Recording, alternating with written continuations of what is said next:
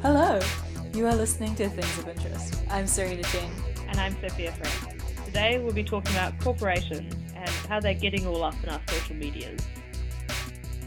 So I want to open this topic by talking briefly around the concept of authenticity and its value as like a kind of social currency on the internet.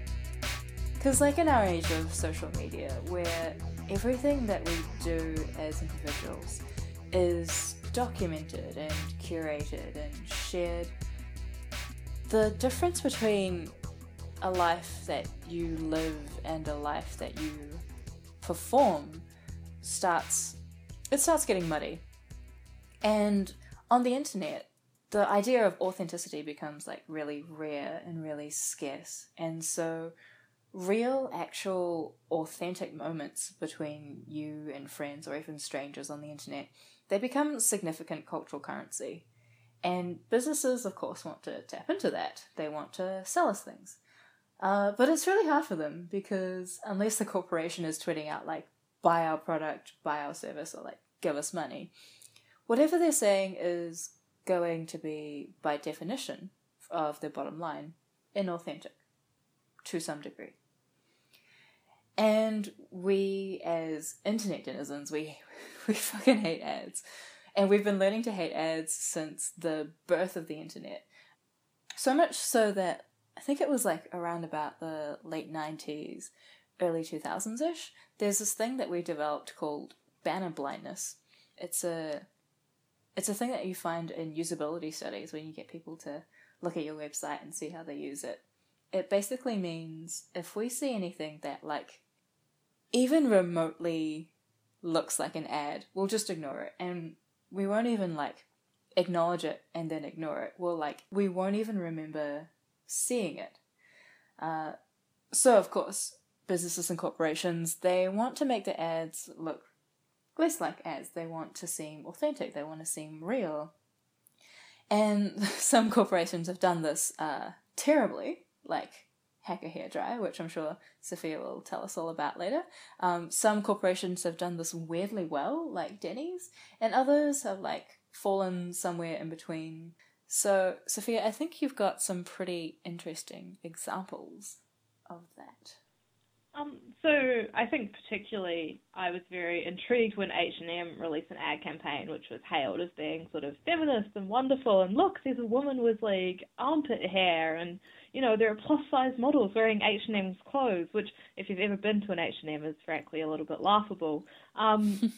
Because, my lord, they go up to 12 and stop swiftly.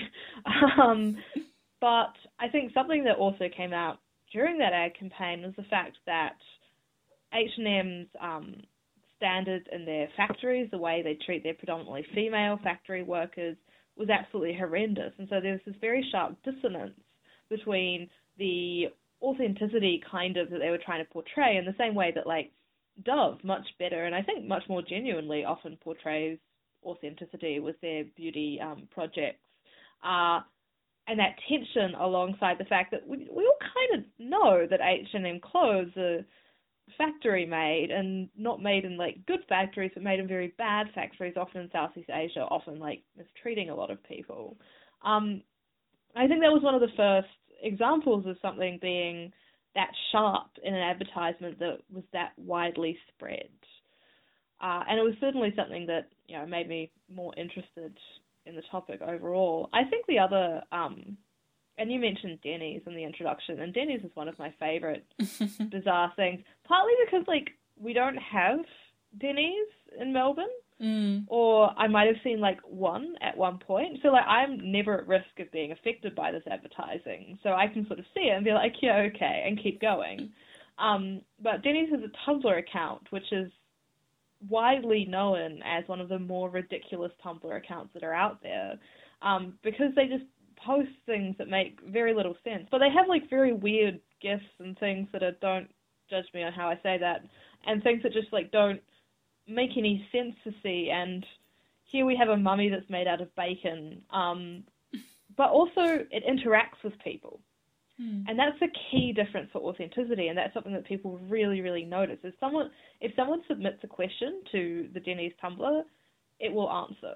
One of my favourite posts that I've seen once is Denny's is probably freaking out that they can't use the phrase "let's McFreakin' lose it," and Denny's reblogged it.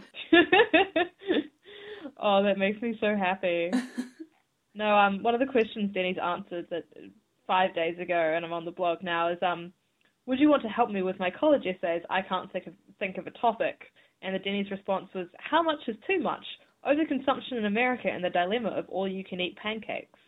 And so it's quite clearly, like, self-aware on how slightly ridiculous it is and, like, the weirdness of... And I feel like places like Denny's also already have a bit of a weirdness associated with them. Like, it's like when you go to McDonald's after midnight, it's just kind of like, oh, this is the Twilight Zone. Yeah.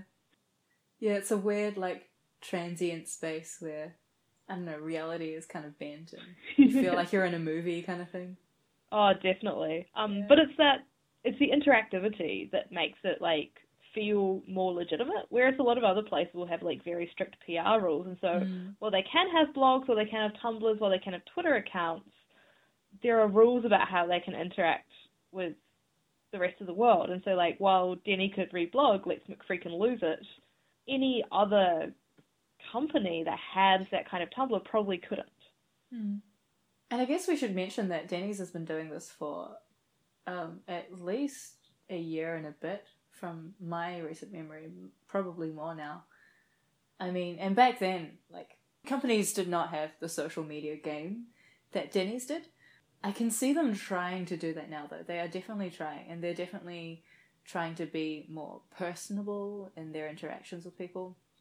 It's still weird, though, because, like, they are this faceless company trying to become human. It kind of feels like that, I don't know if it's a movie or a TV series, where Steve Buscemi goes to the high school. Oh, yeah. And says, how are you doing, fellow kids? That's how I feel about corporations trying to interact with me. Yeah. Whereas Denny's is just like a weird kid from a very bizarre family. And you're like, okay, Denny's, what have you got today? Oh, a weird gif of like a foot that's actually a chicken tender? Alright, cool. Going back to what you were talking about with H&M, it's one of those things that I've noticed, like, throughout the years. Corporations, I mean, especially businesses that are focused on women, such as H&M and Dove, they kind of, like, they latch on to feminist words, feminist prose, a lot of feminist buzzwords, and they try and, you know, sell to feminists. But at the same time, much like H&M, their company or their parent companies, they embody a lot of specifics that feminism is fighting against, and that also feels really weird and inauthentic.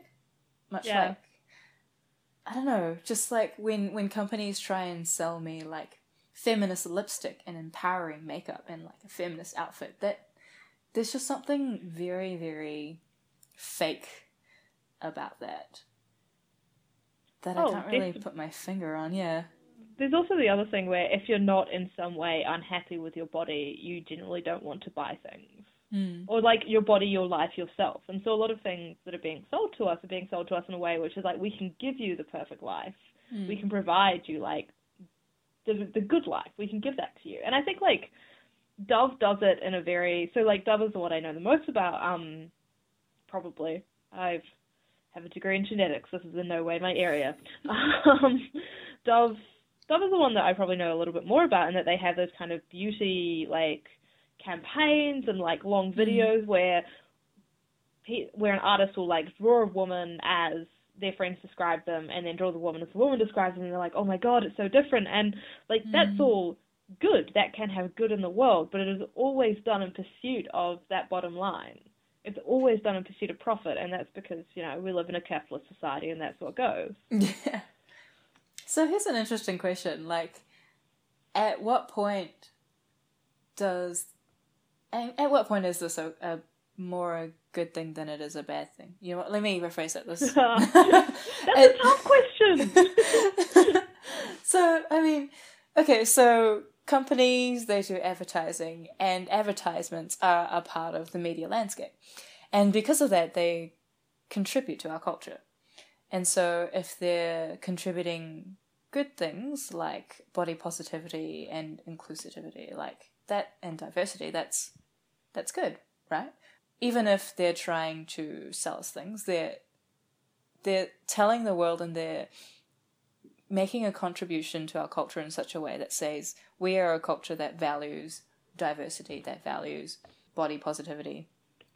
So that's a good thing. But at what point is that inauthenticity? At what point is, I don't know, is that kind of manipulative side of it, at what point does that become not okay?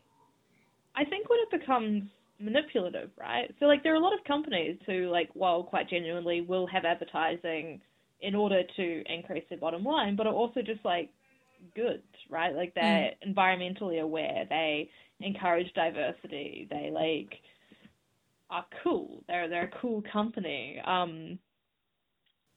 Yeah, so this is, like, what I think about Lush, right? Lush is really cool. Yeah. And I thought that about Dove as well. But Dove is owned by Unilever, and Unilever owns Axe and Lynx as well. So it's kind of like, how much do I like this? I really like you, but also your parent company sucks. I'm pretty sure Dove is also one of the companies that sell skin whitening products, which I have precisely zero time for. Generally, like, if a company is selling skin whitening products, they're gross and horrible. But yeah, so, like, I mean, I think it's quite important to just be skeptical of the advertising you engage in and the products you buy, and just remember that, you know, they are products, they are commodities, and advertising is a way to get you to spend money. Like, I love Lush. I absolutely adore it. And I'm also well aware that the support for marriage equality in New Zealand probably got a lot more people buying Lush. Yeah. I appreciate it. I think it was really good. But I also know that that probably helped their bottom line. Yeah. Which, again, is, like, fine, right? To a point. Yeah, it's just kind of like, I think it's good to be aware of that. Otherwise, you are essentially just, like, you're not being a conscious consumer. And I think that's really, really important. Because, like, if we're all going to be, like, tiny cogs in a giant capitalist machine, I'd much rather be a self-aware cog. Yeah. What is so hilarious to me is, you know, like, when you walk into a souvenir shop or something and you see Banksy prints being sold, or, like, oh god, yes, like anti-capitalist art being sold, and you're just like, but don't you mean mate, there is a Banksy exhibition in Melbourne right now, and do you have to pay to get in? Yeah, you have to pay to get in. Step one. Step two, you literally exit through the gift shop. Like, that Banksy film, it's just like, there was a beautiful write-up on Junkie about, like, why it was the worst thing that's ever been created. And essentially just, like, it goes against all of the ideas of Banksy and, like, street art, graffiti artists. Like, the entire point of things like that is to disrupt things. Like, and part of it is, like, to do something that is against the rules, right? Like, you are disrupting society in a way because, like, there's a risk associated to it. You're breaking a law, right? Like, but you're also making a statement about the laws that exist. And to enshrine that and to say, like, pay $20 to come in and see, like, Banksy being angry about the government, which, like, as trite as some of Banksy's stuff is, like, it's just so antithetical to the entire point of it. It's so gross. Oh. Irony. So much I think irony. It's like $20 to get in or something. It's absolutely ridiculous. That's insane. To see street, and the whole idea of street art is that it's pretty much anonymous. It's pseudo-anonymous, and you're not doing it for fame or for money. You're doing it to spread a message. You're doing it for, and it's, I mean, it has traction because it's an authentic art form. And everyone can see it. Like, there's no barrier to entry to see street art. Precisely. Except in Melbourne currently there is. In that museum. Oh god, and there was, like, the additional irony that so I think the exhibition is being held in a square in Melbourne that looks and acts like a public space, but actually has to be hired in order to hold a public space, like any public event there, and it costs like tens of thousands of dollars or something like that. And it's just like, cool, loving this. Oh, maximum Banksy irony. Excellent. Man, capitalism is weird. Yep. Is China becoming more capitalist, or? Yeah, it's becoming capitalist in a weird way because not only because their government works differently there, and a lot of things like if capitalism isn't going the way that they want to, they can put a pause on it. They can control it in certain ways. Regulations are easier to implement there. But it's also very strange because a lot of the consumerist philosophy or the consumerist way of life is very against the traditional culture there. So, I mean, as you probably would have heard, there's been a lot of real estate investment and development in China where they're building just lots and lots of apartment buildings. Okay. And yeah, and they're going up like at such a speed, but they're all empty. They can't fill them, and no one wants to buy them because the Chinese have this saving mentality.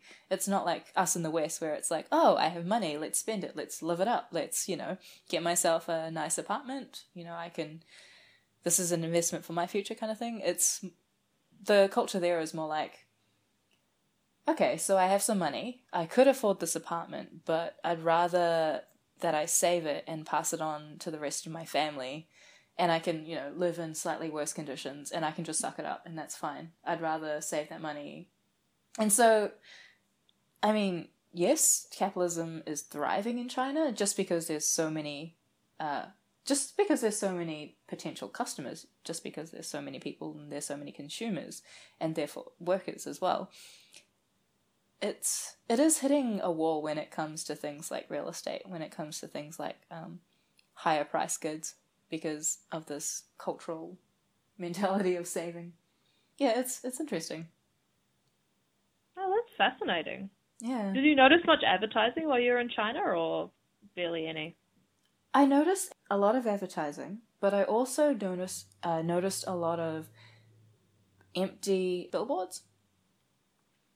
So I'm not sure whether that's a testament to just how fast the country is expecting itself to expand, and it's not catching up to its expectation, or if it's because the demand for advertising isn't large enough. Probably a combination of both. But yeah, there were a lot of ads. Oh, that's fascinating. Yeah, developing world. No, I think it's really great. It'll be interesting to see how China sort of develops into like a more capitalist culture, because I think there are some quite strong, I mean, you'd know this better than me, but there are probably some quite strong cultural things there that would suggest it shouldn't develop quickly, or it might develop weirdly, and it'll be really interesting to watch. I think it'll be pretty cool, particularly from Australia and New Zealand as some of the major trading partners. Yeah. Well, China's one of our major trading partners. Let's not be too self-important. Yeah, it's I mean, definitely the most interesting things that I noticed was their use of the internet, because Chinese internet is different, let's say that, and because of the firewall, and yet it's this thriving ecosystem, and their app ecosystem is just so much more different to ours. I mean, this is probably like a different episode, but they have like everything is in one app, and the integration is incredible. Like, I tried to buy some water from a vending machine, and I was trying to like, now that I think about it, I must have looked so dumb. I was trying to put cash into the vending machine, and it wouldn't take my cash. And I was like, there was a local who was showing us around, and he was like, oh, here, this is what you do. And he selected the water that I wanted. This QR code pops up on the screen. He scans it with his phone, inputs a PIN number, and then the water drops out of the vending machine. Oh my god. It was the future. You were in the future. It's legitimately the future. I just stood there thinking about all of the like cooperation between different companies to make that work. Like, his app had to talk to this vending machine company that then had to talk to his bank account, that then had to verify it was him and he wanted that order, that then had to be like, oh, you're at this vending machine at this Subway in Beijing and you want this water, here you go. Oh my god. It was incredible. The closest we're really going to get to that in the West is from, like, monolithic companies like Google and Facebook just being able to provide multiple services. Because they own all the data. I used to make the joke back in, like, 2011, like, you know, I for one welcome our new Google overlords, but cripes, isn't that becoming a reality? Yeah. It's more like multiple overlords now, because everyone's getting in on this data collection thing. Everyone's getting in on, hey, now that we're talking about data collection, yes. Let's circle this back to advertising and to corporations. Let's talk about metadata. Well, I was going to briefly make the point that it really... So firstly, I have ad block on all of my browsers because I'm a human and I hate the internet. But secondly, like, it kind of creeps me out how Google will advertise things to me based on stuff I've emailed. Yep. How are they allowed to do that? How much does Google know about me, and should I be worried? This is a metadata question. There's one quote from Edward Snowden that is really pertinent here, and what he said is, metadata doesn't lie. And he's saying this in the context of government surveillance. So, you know, people can look through your email, people can look through content, your messages, whatever, and you can lie in those. You can try and deceive. You can say, you can encrypt your messages. You can do all these bunch of things to try and throw surveillance off. One thing you can't do is lie with metadata. Metadata is data about data. So metadata is saying, hey, person A sent this email to person B at this time. And you can't lie about that, because then your email wouldn't get sent in the first place. And so that's something that just tells you how powerful even metadata is. Now, in the case that you're describing, that's metadata plus actual data, because Google is reading the actual contents of your email. And they can totally do that because they own your email. They own my email too. They own basically all of our email. They own our search histories. In many cases, they own our browser history. It depends on what checkboxes you tick. Sometimes they'll own. So sometimes they'll own like an anonymized, quote unquote, anonymized version of that, and sometimes they won't. They'll own the whole thing. But this is the price that we pay nowadays for nice free services, because this is how Google makes money. It collects very, very, and this is how Facebook makes money too. They collect very, very detailed data about our personal lives. And Facebook does this thing that Google's now trying to do, is that they also know what we look like and who we hang out with, to the point where, like, we can upload party photos and we don't even have to tag our friends. Facebook already knows who's in those photos. Yeah, that has kind of creeped me out. It's super creepy. But that's what their business is. Their business is in building up a really, really detailed personal profile about all of us to sell to advertisers. Yeah, so recently I've had Facebook, like, check in with me about the ads it's showing me. So it'll show me, like, an ad and be like, are you actually interested in this content? Has it done that to you? Yes. Okay.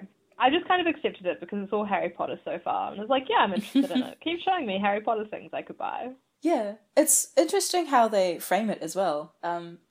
Because it's similar to Facebook's, like, hey, we noticed that, you know, your friends are in your photos. Is this your friend Alice? Is this your friend Bob?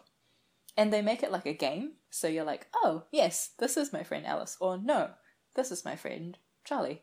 And while you're playing this game, Google does it too. You're actually helping their artificial intelligence learn better and know you better. So, nice one. Super gross. Like, I've heard the saying a few times, like, if you're not paying for it, you're the product. Mm-hmm. And that definitely feels like it's becoming increasingly true for, like, everything almost we use on the internet. Like, either you're having paid access to something or you're being advertised to and your data is getting collected and people have all of that information about you, which, like, Yeah. Doesn't feel good. no. This might be a good time for me to mention, because you mentioned you run Adblock. Yeah. So Adblock has recently been bought out by a company. I'm not sure what company, but they're rather untrustworthy. So I want to suggest an alternative to Adblock. Okay.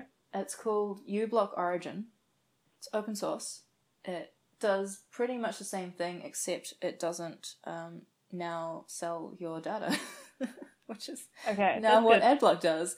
There's also another browser extension called Privacy Badger, and this basically shows you all of the trackers on a given web page, and there's usually lots, because websites, they'll get paid for clicks, and they'll also get paid to put trackers on their website that track your data. Yeah. So is that like cookies? It includes cookies, yeah. So when you install this thing, it'll tell you what trackers on the site are tracking you, which aren't. They'll block a few for you, block only the cookies for some others, and let some others through. And you can tweak it however you like.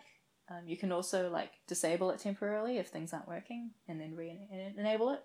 But those are like the two main ones that I always use: uBlock Origin for blocking ads, and Privacy Badger for blocking trackers. Cool. I've just installed uBlock Origin. Awesome. Yeah, uninstall Adblock. It's pretty dodgy now. and a few ads were getting through it, which I was like getting increasingly uncomfortable with, because either, you know, if you're called Adblock, you should block your ads. Yeah, it'd be good. Maybe we should do an episode about like privacy and security. Oh, definitely. I mean, I'm pretty interested in like Brain.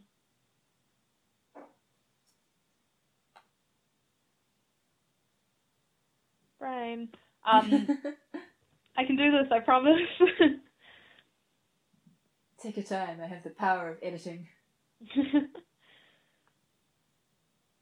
Well, essentially, like, advertising has given us a lot of old media. So things like newspapers, radios, television broadcasts are all based on the idea that, like, you know, people buy ad space, and then you can provide, you know, all of this writing and all of this journalistic beauty for very cheap or for free. Mm-hmm. And that was a good thing, right? Mm-hmm. Like, everyone could kind of have the dollar for a newspaper and read it, and that was really, really good, and it meant everyone had access to what was going on in the world. Like, one of the things that certainly contributed to the death of the journalist is that you have increasing amounts, not just of, like, free content that's paid for by internet advertising, or even content that can be produced automatically to an extent, but also, like, the number of citizen journalists that are essentially popping up, and, like, they don't even care if they're not making any money off whatever they're writing. They're just, like, writing for the fun of it, for the exposure. That's the lifestyle now. And I was wondering what, like, you kind of thought of that, and how that interplays with sponsored articles, particularly. Yeah, it's an extremely tricky problem, because I think as a society, everyone agrees that we need quality journalism, and there hasn't been a more pertinent time for us to have quality journalism, and we're lacking that so much. And I mean, currently, the only way to really support quality journalism is to either A, subscribe to your news source of choice, which a lot of people aren't going to do, just because, you know, it's 2016, we get our news from multiple sources. We don't just go to one place and that's it. So it's, and also we're internet users, so we're stingy as fuck. Like, to get us to pay money, you'd have to be incredibly good and appeal to us, like, specifically as individuals. Or have a proven brand. So yeah. Things like The Australian, The Age, and The New York Times can all manage to do that. Yeah. Particularly if they do the, often they do the, like, you get 5 free articles a month and then pay for access, which I think is a very canny kind of way of managing, that. Anyway, continue. Yeah, it's I saw a great tweet that was like the only hope Trump has now of winning the election is that that everyone has used up their 10 free Washington Post articles of October. That's great. But yeah, like either we can subscribe to our news source of choice or to multiple if we're rolling in money, or we can turn off ad block. And we're not going to turn off ad block because I do sometimes. Yeah. I mean, if the site asks me to, I do. I've been like in an internal struggle about this for a long time because I rang Hungry for a year and a half. So, I mean, I really understand the plight of content publishers. You know, you need money to run a site. You need money to pay people for their work. You can't just ask for free writing. That's just not okay. And where are you going to get that money from? Well, okay, the accepted way, the most common way, and the easiest way is to just put ads on your site. But here's the thing about ads, is that you're not in control of the code that runs on your website anymore. And this can mean, and a lot of ads do this, they can run any code that an ad purchaser wants you to run. And a lot of times this is malicious code. These are, so, you know, it might be in the form of a virus, it might be in the form of trying to execute arbitrary code on your computer. And that's dangerous. That's not cool. That's not cool for your security. That's not cool for your privacy. And so, and Forbes, like the ad network that was on Forbes, which, by the way, is one of those sites that tells you to turn off your ad blocker to access the website. One of the ad networks that are on there, they were caught distributing malicious content. And so it's like, okay, I can't really ask people, even as a content publisher, to turn off ad block because that's just unsafe now on the web. So how do we... And this is a really big problem and a really big question for publishers everywhere nowadays, is like, how do we make money? How do we become sustainable? And how do we fucking pay our journalists so we still have journalists? Because goddamn, we need journalists. I don't know. Yeah, a lot of the particularly smaller publishing groups that I know essentially run on the smell of an oily rag, and like certainly that's what we do. But there's also the increasing desire to pay people who submit content, which I think is really, really good. And I think in the early days of the internet, that might not have existed in like zines and things like that, where it's just like you do it for the love, you do it for the exposure, you do it because this is just what you want to do with your life. Except now, like, when you pitch an article, when you write an article, when you work with an editor, you will get something for what you do. And that might not be very much, but it's saying, like, look, we have very little, but we love what you do for us. We would not exist without our writers. Please take these dollars. Yeah.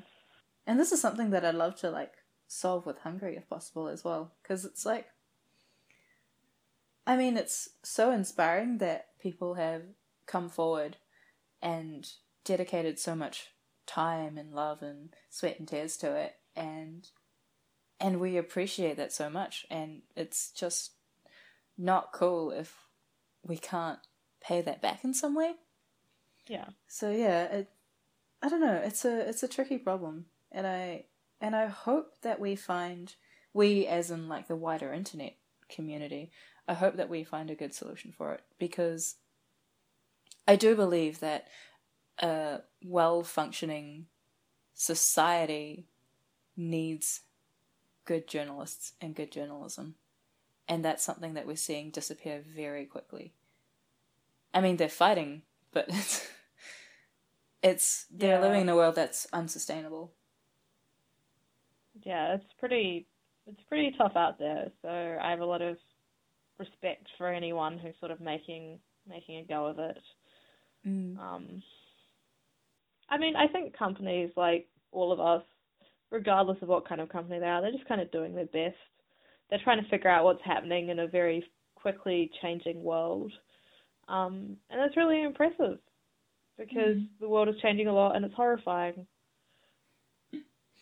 It is. The internet is a glorious and horrifying place. Actually, here's something. So, I think this is true. Please correct me if you know differently. So I Mhm. think New Zealand and the US are the only two places in the world where pharmaceutical companies are allowed to advertise directly to patients. Yes. I don't What do know you think about that? I don't know about the only two companies, but it is very rare. I understand it to be very, very strange. And I didn't know that you could do that in New Zealand. Oh, yeah, so you know all the hay fever ads? Oh, That. I guess so. So it's less hardcore in New Zealand than it is in the US, but it is there. I think it's something very bizarre. I find pharmaceutical advertising very, very odd because Very odd. essentially they're often trying to sell drugs that are chemically very similar. They might be out of patent drugs that are made in a particular way and they want people to trust the brand name, or they're trying to sell Me Too drugs, which are drugs that are just chemically different enough to get another patent alongside a very innovative drug that has got a patent. And like this has always kind of bothered me because if, as a pharmaceutical company, you wanted to make money, you would just make a better drug, to my mind. Yeah. Like, If only that was how it worked. If only. it just seems like if you want to, so like Viagra was the moneymaker for Pfizer for years, and it was originally, I think, meant to be a blood pressure drug of some kind, and then it gave men erections and libido increase, and so they started selling it like that, and made a lot of money off that. And Viagra was like the name. It is still the name. The little blue pills. Everything about it is so marketable. But it also was marketable because it was good, right? Because it worked. Because it did what it said it did and didn't have many side effects. And so, like, this... And I know it makes sense, and I know all the theory behind capitalism. I've just been bitter about that for the past half hour. But, like, it does kind of bother me. And medical tech and... Yeah, you have every right to be bothered. Like... Yeah, it is... It's super weird. And I think... I mean, this is kind of going off the topic of corporations in our social feeds, but so pharmaceutical companies advertising their drugs, it's interesting because I think it has a lot to do, their effectiveness has a lot to do with how the health system works. Because I have a sneaky suspicion, and I could be wrong, that the reason why it's seen so often in the States, and it's more or less quite rare in New Zealand, is because we have very different health systems. The American system, as everyone probably knows, is highly privatized. It's very much like you're paying for a service. You go to the doctor and you're paying for a specific thing, like their time, or you want them to look at a specific ailment, and it's a very transactional kind of relationship. Whereas in public health systems, and it's getting less like that in New Zealand, which is kind of scary, if you ask me. But in public health systems, it's less transactional and it's more to do with, hey, you have your own doctor and their incentives aren't necessarily to prescribe you drugs that you want. Their incentives are not 100% to make you happy. They have other incentives driving them. Whereas in the States, it's all about that service. It's all about that transactional relationship. And so that's what I suspect why pharmaceutical ads are so common and they work so well in the States, is because you don't necessarily trust your doctor to provide you with all the options. I'm not sure, like... Yeah. And so you ask your doctor about these specific things and they're like, oh, okay, I can prescribe you this, or I can't prescribe you this. Whereas here you're like, you go to your doctor and you say, I have this problem, what do you think?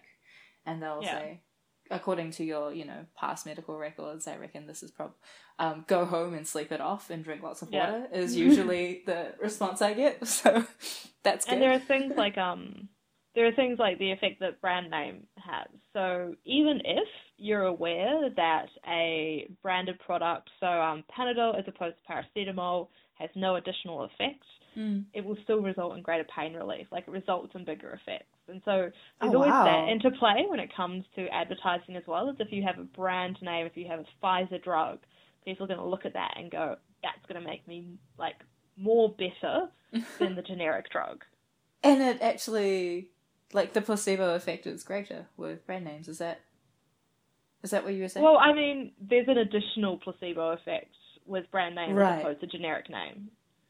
That's incredible.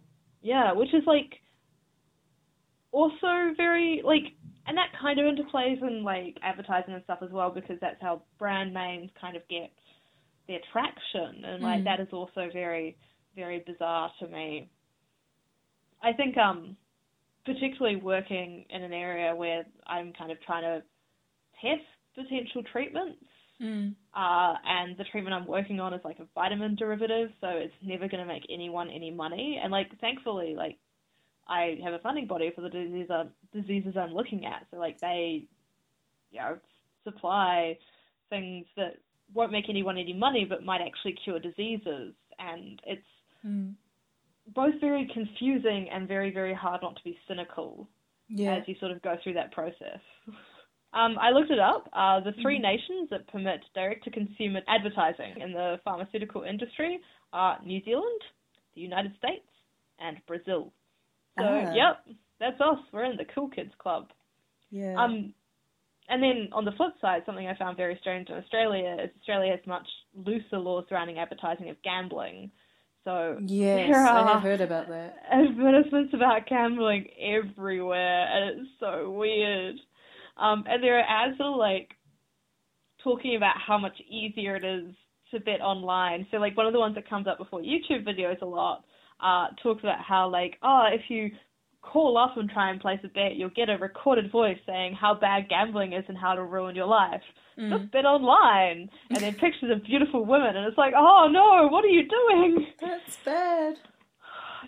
It's very cultural here. Like, with the Melbourne Cup, with the AFL Grand Final, the Australian rules football, which I know very little about except it's played on an oval field. The grand final happened, and it was very exciting for Melbourne because a team from Melbourne was in it. And I made a comment to my barista one day. I was just like, oh yeah, like, I'm not that bothered about it. Like, it's cool. And she was like, oh, you know the way to be interested? Place a bet. And I was like, oh, I'm going to keep being nice to you because you make my coffee every day, but oh my God. Goodness, wow. So I guess, like, this is definitely a very real-world example of how advertising contributes to our culture. And I guess in that sense, because you sent me that H&M article, just to, like, come full circle here, and I had a quick skim through it, and I was so torn. Like, that article just made me so torn, because I understood that they were being completely hypocritical. Like, they were talking about how they care about people, and they didn't. Their actions meant that they obviously didn't care enough to actually stand up for those people, their factory workers. But at the same time, they're releasing a lot of really positive images and a lot of really positive messages out into the open world, out into the public, and it becomes a part of our culture, and that's valuable. And they're doing really empowering feministy things without making it all pink, which is like, someone gets it. I think it's acceptable to hold both of those ideas in your head at once and go, I really like what they're doing with their advertising, but I wish they could treat their factory workers better.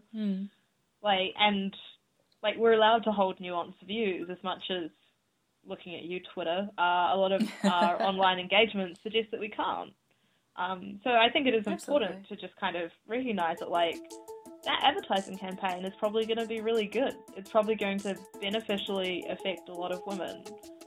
H&M should probably treat their factory workers better. Within things of interest, we have been talking to you today about how your social media feed is sponsored, and also about pharmaceutical advertising and how weird the Melbourne Cup is, and a lot of other things. We had good chats today, I think. Yeah. We've got a Twitter, we're at Casting Interest. We've got a Facebook page, which now has things on it. We've got a website, which may be where you're listening to this, thingsofinterest.co, and you can email us at castinginterest@gmail.com. Thank you. Thanks so much for listening to this. If you enjoyed this episode, please do leave us some stars on the iTunes or wherever you get your podcasts. And if you enjoyed this, share it with a friend maybe, and then you and your friend can also have great chats like we're having right now. Also, Michelle, I'm planning on making your episode the next one. We had a fan request. The next one it shall be. Fantastic. But as you just heard, we've had a fan request. If you want to hear us talk about something, drop us a line, send us an email, tweet at us, leave a message on our Facebook. There are a lot of mediums that we're on. We're Use very available. Any of them. Fantastic. I'm Serena Chen. I'm Sophia Friend, and stay interesting.